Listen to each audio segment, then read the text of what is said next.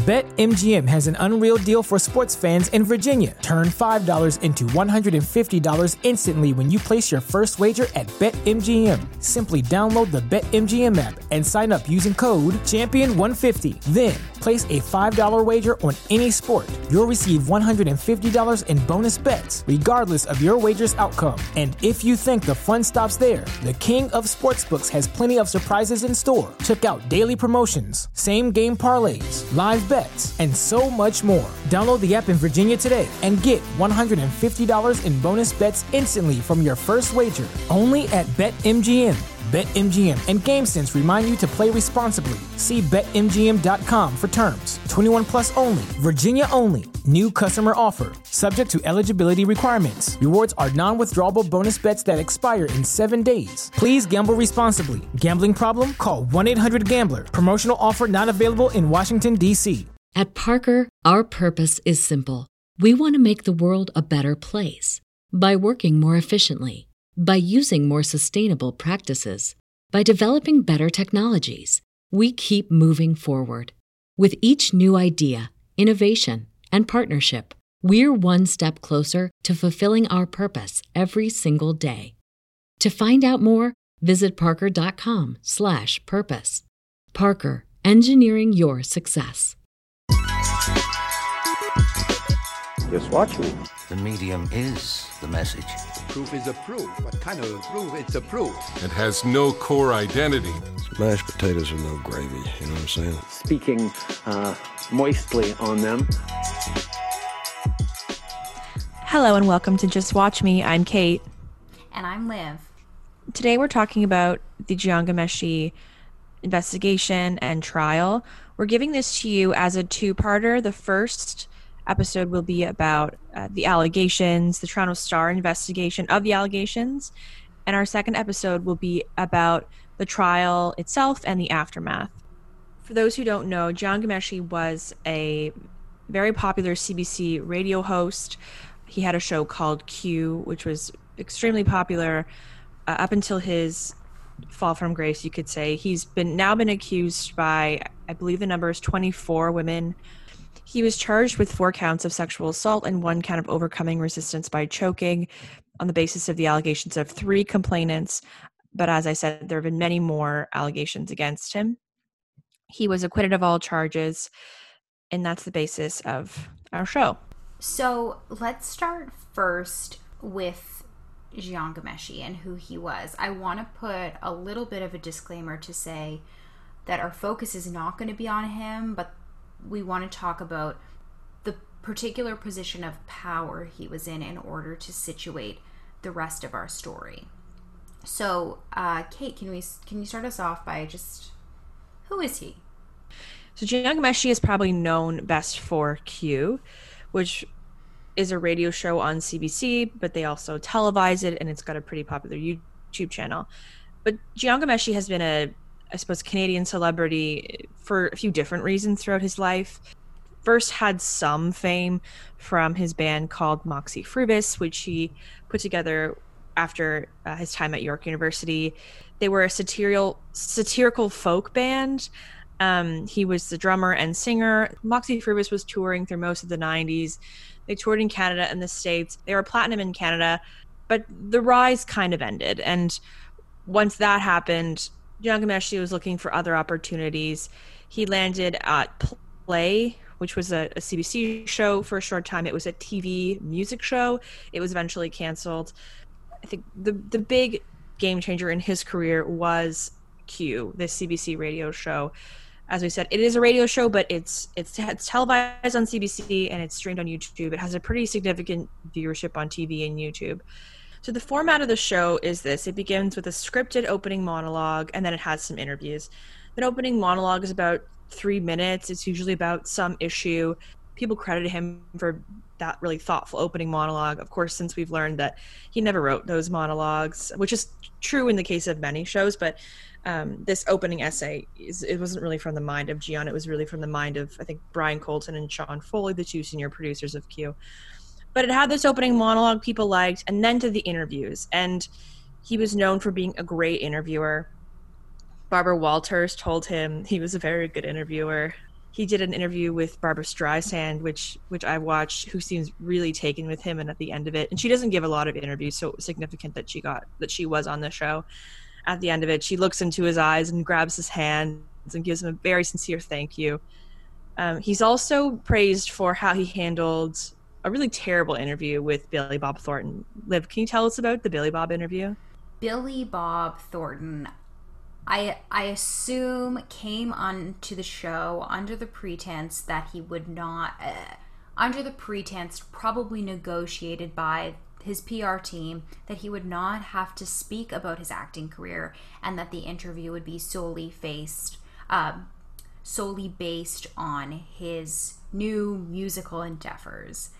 And it appears that Gian is adhering to those limitations. However, in introducing Billy Bob Thornton, he says about his previous acting career, or I guess probably still ongoing acting career. And Billy Bob Thornton takes great offense to this and immediately gets his back up, is quite rude in the interview, very short, and giving answers that really don't make sense to the question given. You can tell how uncomfortable his bandmates are. The whole vibe is very tense, but Gian does, to his credit, handle it with some grace and is able to tackle it head on and get Billy Bob at least talking a little bit. However, they don't seem to leave on good terms because Billy Bob actually doesn't perform with his band at the end of it. Anyway, this interview became quite infamous. It garnered over 3 million hits on YouTube, which at the time, in the early 2000s, was a very impressive feat. The big moment came about 12 minutes in.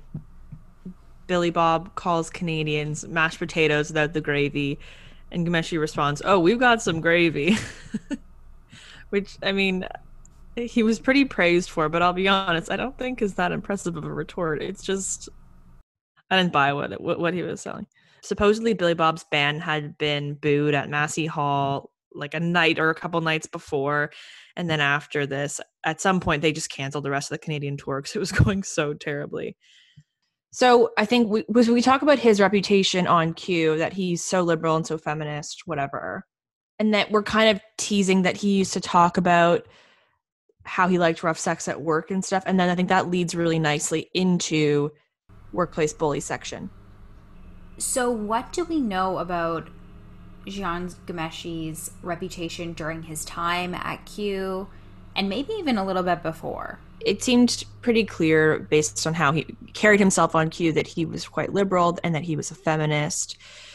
I wanted to talk about this because a lot of the articles I've read kind of characterizing his demise and his fall from grace, well, we were so shocked because he had this reputation.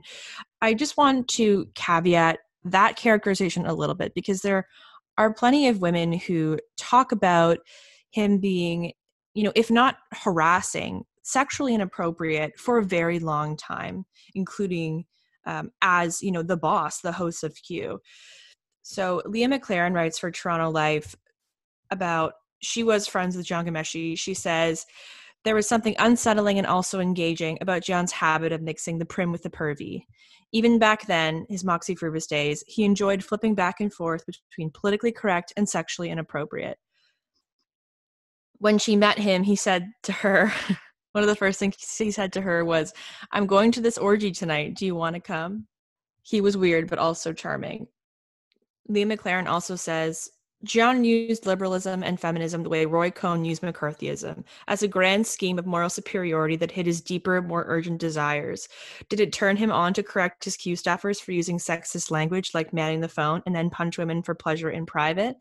I think this maybe is a little bit speculative that he's using his liberalism and his feminism as a cover, but I think it's at least interesting because certainly a lot of the men who have written articles about him, talk about a lot of people who didn't know him talk about his liberalism and feminism and seem so shocked that he could do this, whereas there are plenty of people who know him who describe him as inappropriate at times. a former Q contributor who knew Jian and knew about how he supposedly liked rough sex, said he used to delight in the bit of dirty talk before the producer switched the mics on. Just seconds before going on air, he said he liked it when his girlfriend wore a certain baggy wool sweater because he knew it was obscuring the bruises on her breasts. This is well before any of the allegations. He was carrying himself out like this. Sorry, well before any of the allegations, he seemed to have been carrying on like this. Going slightly further back as well, in a podcast called Broadcasting Canada, there was a woman who spoke about seeing Jian Ghomeshi at a Juno party in Winnipeg, and that was in 2005. And she remembers seeing him and recognizing him, and she was with a male friend who said, just be careful with him. And she spoke about that there was this kind of knowledge in the entertainment community that he was dangerous, and it doesn't seem like anyone really articulates what that meant. But when you have, people spreading that kind of language throughout the community, it's very concerning. And of course, this was back in 2005, like long before any of these allegations came out.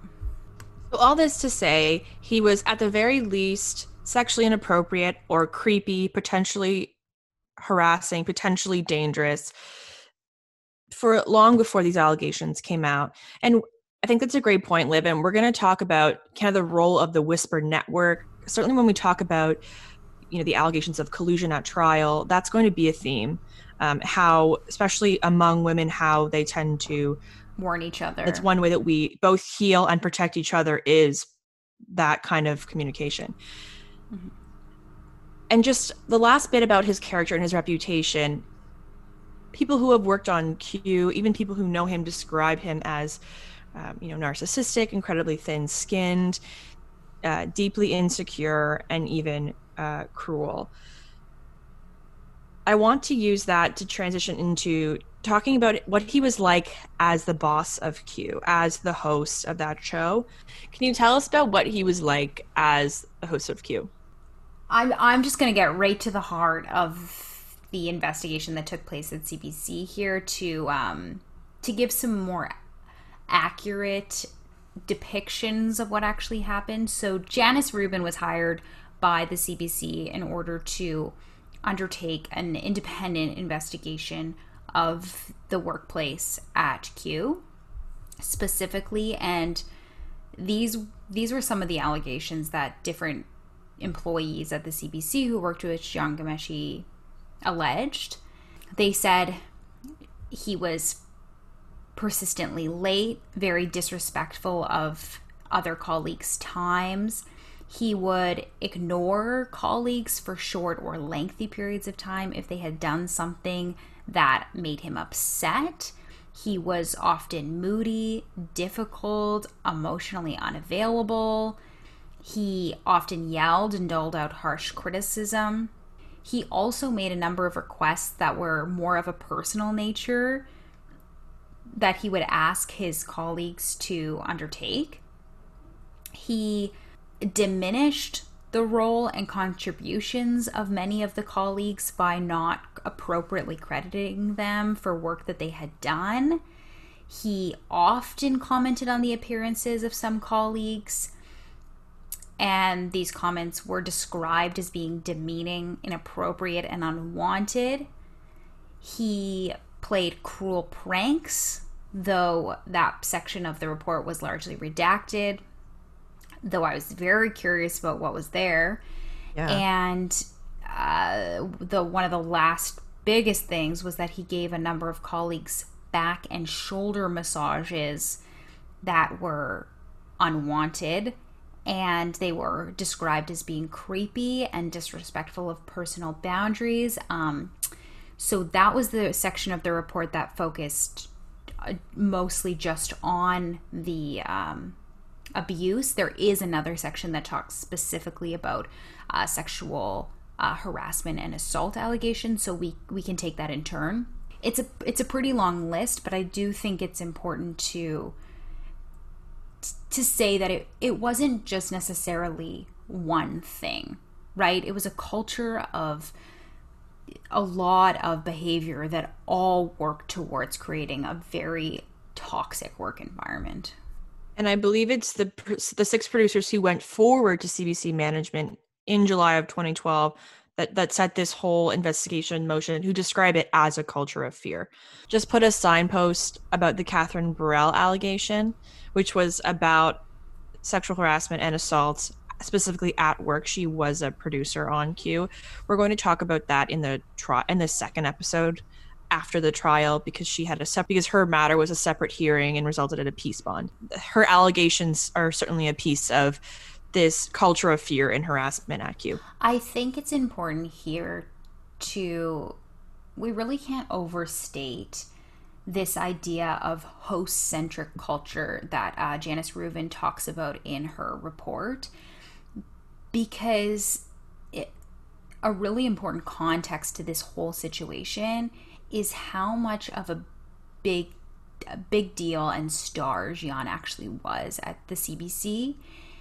And the producers talk about this, how they felt that it was important for them to constantly please him, to keep him happy, because he was the star of their show. And to some extent, I think it's probably, we can assume that they were concerned about their own livelihood if something happened to the show. The report also talks about how there was virtually no oversight in terms of who the producers could go to, because to some extent everyone involved in Q, their boss was Jian Ghomeshi, and so it's also understandable how intimidating it would be to go up to higher ups at CBC to complain about your boss, when maybe the yelling or disrespectful comments seemed like it was just par for the course of keeping the host happy. And I think that there's this myth in and the entertainment industry that stars are often really difficult to deal with. They're divas and everything like that. So I don't think that these producers necessarily recognized that his behavior was inappropriate in that way. They just felt like, this is how stars behave, and we just need to act accordingly. And I think that seems to be clear in the report, how a lot of the employees were feeling and why they took so long to come forward to executives in CBC. In talking about this host-centric culture, I think here we see maybe even a perfect case of how toxic workplace environments are pushed under the rug by these massive corporations in order to, keep their hosts happy, keep their ratings high. I'm not really sure what's motivating them. The problem of workplace harassment doesn't just begin and end with Q. It doesn't exist in a silo. It's part of a bigger systemic problem. And so I think it's interesting to uncover the role that CBC played in this whole thing and the responsibility to some extent that the CBC does bear, which I think personally was significantly underplayed by the media in a way that I think that the CBC got away from this whole thing relatively scot-free, and I don't think that they should have. Among the allegations that were alleged by the employees in the Rubin report, there were also a small number of allegations of sexual harassment that were being alleged by the employees. In this report, she outlines a number of specific allegations, which I'll tell you now. So Ghomeshi was overly familiar with a number of female employees. As I said before, he gave them back rubs, massages that were unsolicited. In one instance, Ghomeshi subjected a female employee to unwanted physical contact that was sexual in nature. Occasionally, Ghomeshi would ask women out who were in the workplace. He flirted with a number of women in the workplace, including guests he had on the show. They also alleged that he overshared information of a personal nature, including details about his sex life. These employees found this information to be way too personal, often overly graphic, and generally unsavory, is how they described it. He also was involved in a personal relationship with a coworker. Although it seemed like this relationship was consensual, there was a clear power dynamic between the two of them that made the relationship inappropriate, because, of course, Ghomeshi was her boss at the time of their relationship. The other thing that was really interesting in the Rubin report was that she talked about a number of circumstances that the CBC had the opportunity to investigate. There was red flags being waved to certain CBC executives, and they didn't take the opportunity to look into the matter further. And Janice Rubin considered this to be particularly problematic, that they had opportunities and passed on disciplining or even investigating further into allegations that were being brought. And of course, we know that there was a particular woman who, this was separate from, this was not in the Rubin report, but there was a particular female employee who Ghomeshi had told that he wanted to angry fuck. And then when she went to her higher ups at CBC, she never ended up making a formal complaint. And what they told her, or what they asked her, was how she could take steps in order to make it a better work environment.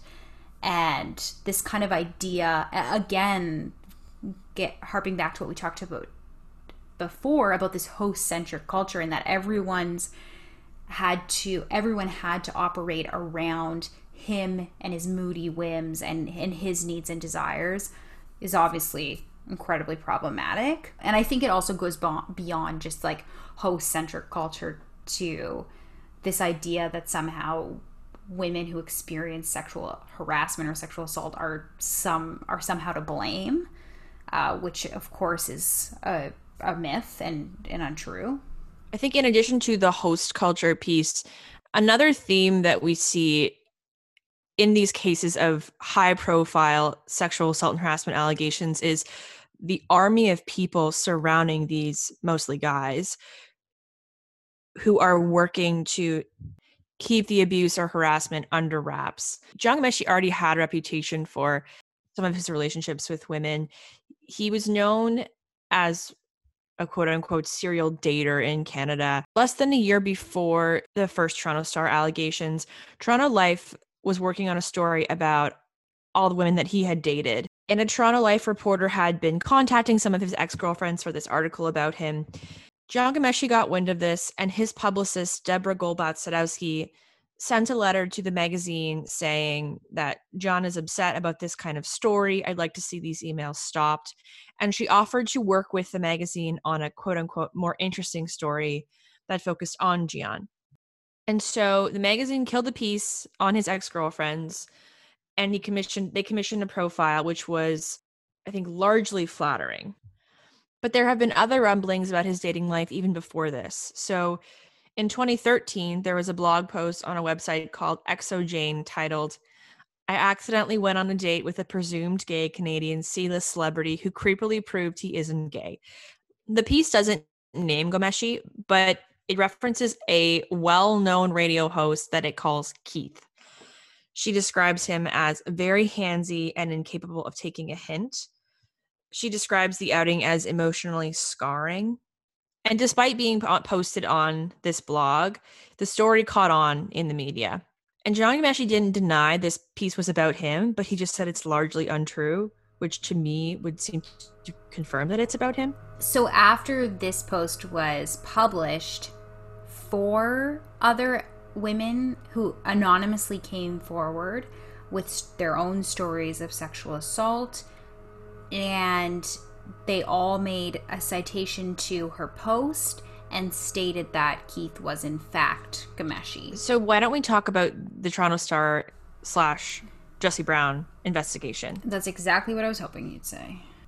So an ex-girlfriend of Jian Ghomeshi's, who is still anonymous to this day, approached Jesse Brown with allegations of abuse by Jian Ghomeshi.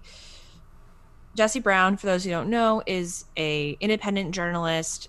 He hosts a very popular podcast called Canada Land, which is basically mostly about media criticism. Knowing that he didn't have the resources to take this on, Jesse Brown approached several organizations, including the Toronto Star, who agreed to take on the story with Jesse.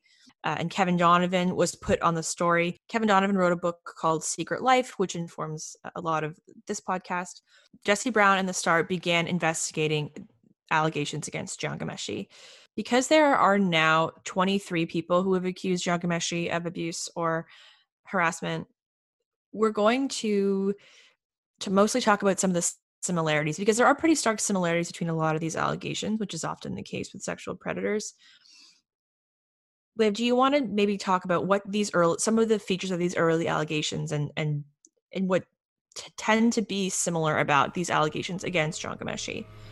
So those who came forward alleged that Ghomeshi had non-consensually hit them, bit them, choked them, obstructed their breathing, and verbally abused them during their sexual encounters. These stories shared a commonality of manipulative behavior perpetrated by Ghomeshi. What's interesting about some of the allegations is that some of this physical abuse seems to have began even before anything like romantic or intimate or sexual has happened. Some of these women report being choked or hit with an open and closed fist even before any sexual contact has begun. We also, among these allegations, had a man come forward who claimed that Ghomeshi had non-consensually touched him while they were working together on a project at York University. And so, of course, this means that the allegations had covered a huge period of time dating back to when Jian Ghomeshi was in university, which is very troubling for obvious reasons. About a month and a half before this investigation goes underway, Jian Ghomeshi gets an email from a woman that he's dating, who is anonymous to this day, who accuses him of violence. She calls him sadistic. She accuses him of being violent to her and others. And she questions how he can be so passionate about human rights and violence against women and still carry on this way. She says she spoke to other women who provided photos and videos of significant bruising on their bodies, which had been done by Ghomeshi. He's quite shaken by this email. He responds to her, "I'm shaking as I read this. Can we please talk?" In a very creepy coincidence, it was on this day that Jian Ghomeshi convened a debate on Q about rape culture. About 2 weeks after this, Jian Ghomeshi notices that he's tagged in a new Twitter account with very few tweets called @BigEarsTeddy. For those who don't know, Big Ears Teddy is the name of a bear that he kept in his bedroom. He got this stuffed bear, I think, on the advice of his therapist as a way of managing his anxiety. He apparently spoke to the bear. So the bear was an important, very personal fact about Jian Ghomeshi. This Twitter account had very few tweets. All of them were detailing allegations of abuse by Ghomeshi. So the email from Paula, the Twitter account, the pressure on Ghomeshi is starting to mount. He reaches out to his two senior producers on Q, the very same ones who write his monologue that he gets credit for, Sean Foley and Brian Colton. He tells them, and this is important because this is the story that he maintains, right? That he is into rough sex. But that's what this is. This was all consensual rough sex, and that's what he's into. And that he's being persecuted for this preference. And that a crazy ex-girlfriend is threatening to go public with his information about his private life. Again, that's also how it's characterized, that the CBC fired him because of his private life. This is information about the consensual activities that he's carrying out in his private life. So Jian Ghomeshi, who's already an anxious person, is feeling the pressure. And not so long after this, on his podcast, Canada Land, Jesse Brown teases that he has a monster story that would be, quote, worse than embarrassing for some people. Ghomeshi hears this. He assumes that Jesse Brown is referring to him. The kicker is Jesse Brown was not referring to him, and the story had been on hold because the Star was uncomfortable running with these anonymous sources and didn't think they had enough to publish this story about this very prominent media figure. But after hearing this, in an attempt to get ahead of the story, Ghomeshi brings material to the CBC top brass to warn them that this story is out there and kind of discloses to them that he is into rough sex and that he has a jilted ex-girlfriend who's trying to ruin him. Ghomeshi brings photos and a video and messages of a woman he's been intimate with that show her injured body and bruising, and the material was supposed to explain how it could be possible to bruise somebody and crack their ribs. She had a cracked rib during consensual sex play. This is obviously the inciting event that leads CBC to fire him. I think what's really interesting is the lack of self-awareness on Ghomeshi's part, that he brings this forward to be vindicating, right? That he thinks that this is a way he's going to protect himself by, I guess whatever he thinks, public education about rough sex or whatever. But that is not the reaction. And apparently after seeing this, the two execs, according to Kevin Donovan, run to go find their CBC superiors. And this is what forms the basis of his dismissal from CBC. So on October 26, 2014, CBC fires Ghomeshi. Okay, so this all went on a Friday.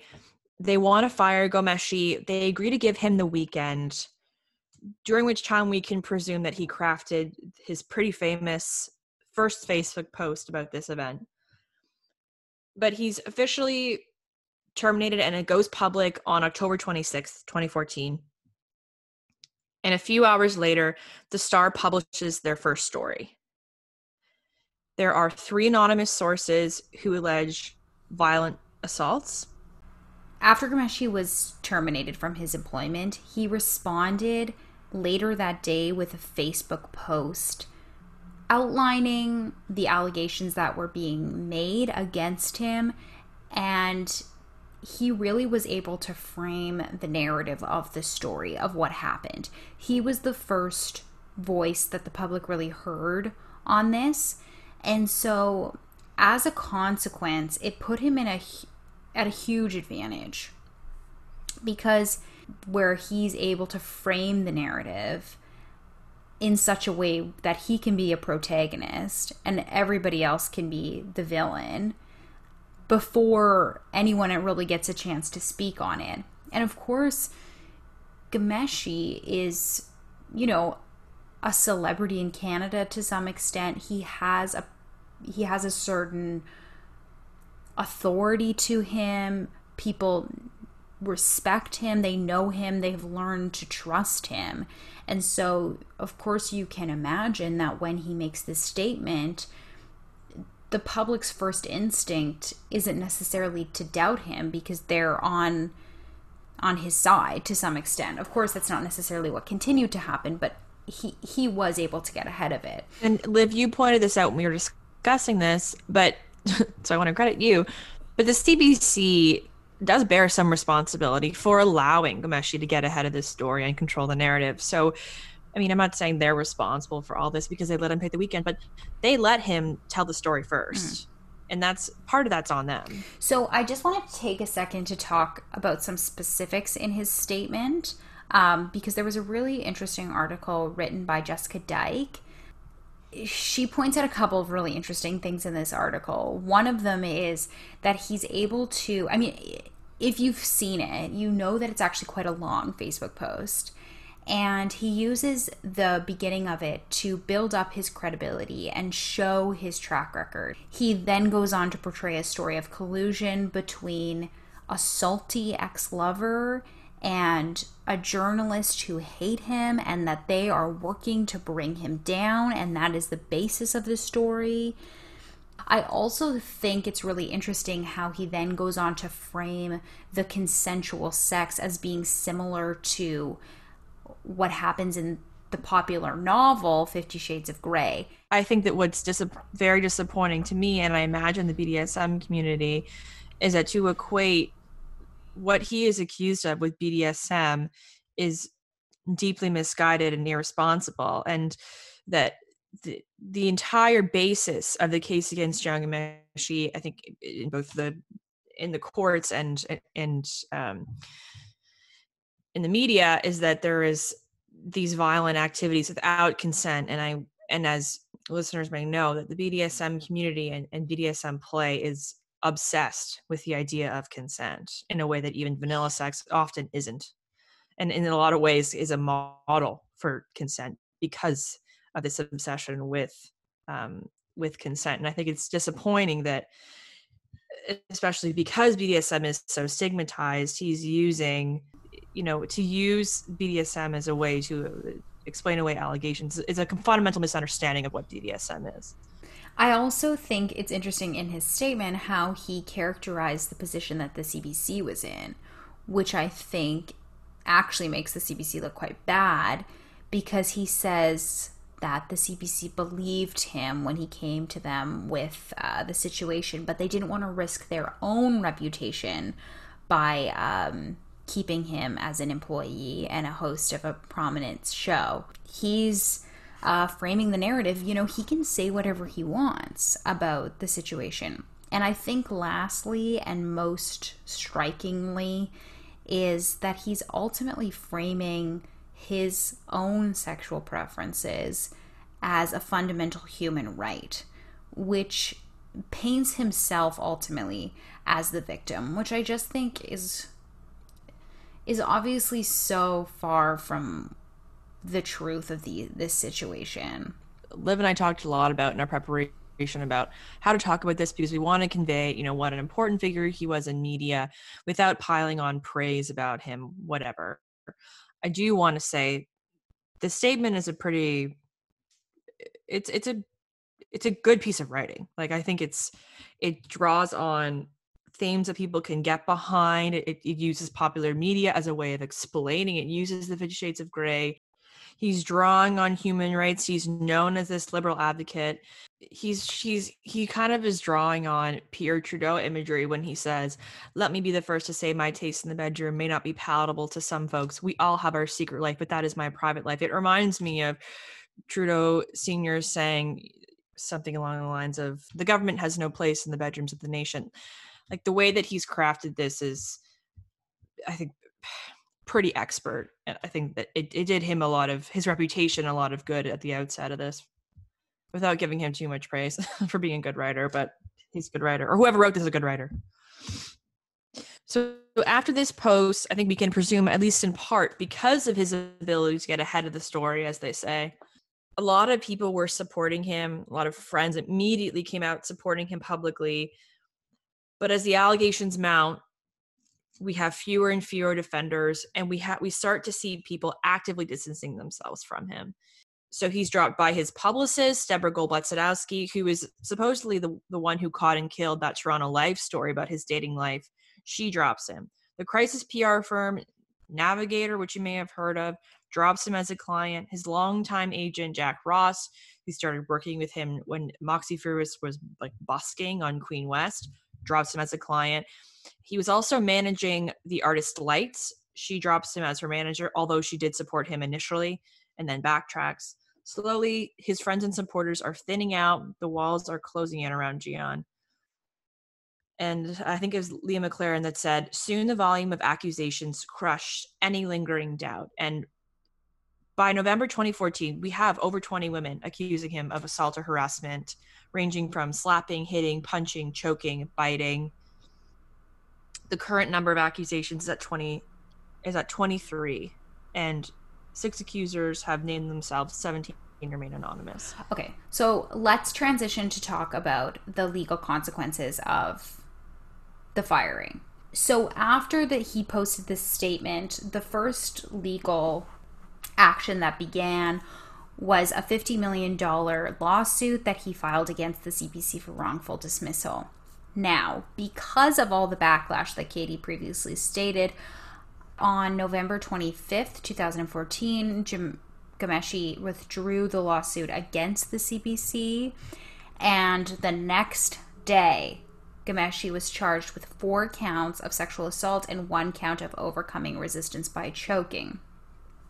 More charges did come. The police eventually laid 3 more charges of sexual assault, but 2 of them were dropped by the Crown. Ghomeshi pleaded not guilty to all of these charges. And on November 26th, exactly 1 month after being fired from the CBC, Ghomeshi turned himself over to the police. As the allegations continue to mount, as the public starts to turn on Ghomeshi, as Ghomeshi's friends start to turn on Ghomeshi, Ghomeshi and his lawyers prepare for what will become one of the most famous trials in Canadian history. Next episode, we're going to set the scene. We're going to talk about the woman herself, Marie Henein. We'll talk about the trial, some of the evidence, and we'll talk about the aftermath and the public conversation we have begun to have in this country about sexual assault and harassment. So stay tuned, and we will see you next week for part 2. I was going to give it a title, and then I had nothing. For part 2, the trial and the aftermath. Thanks.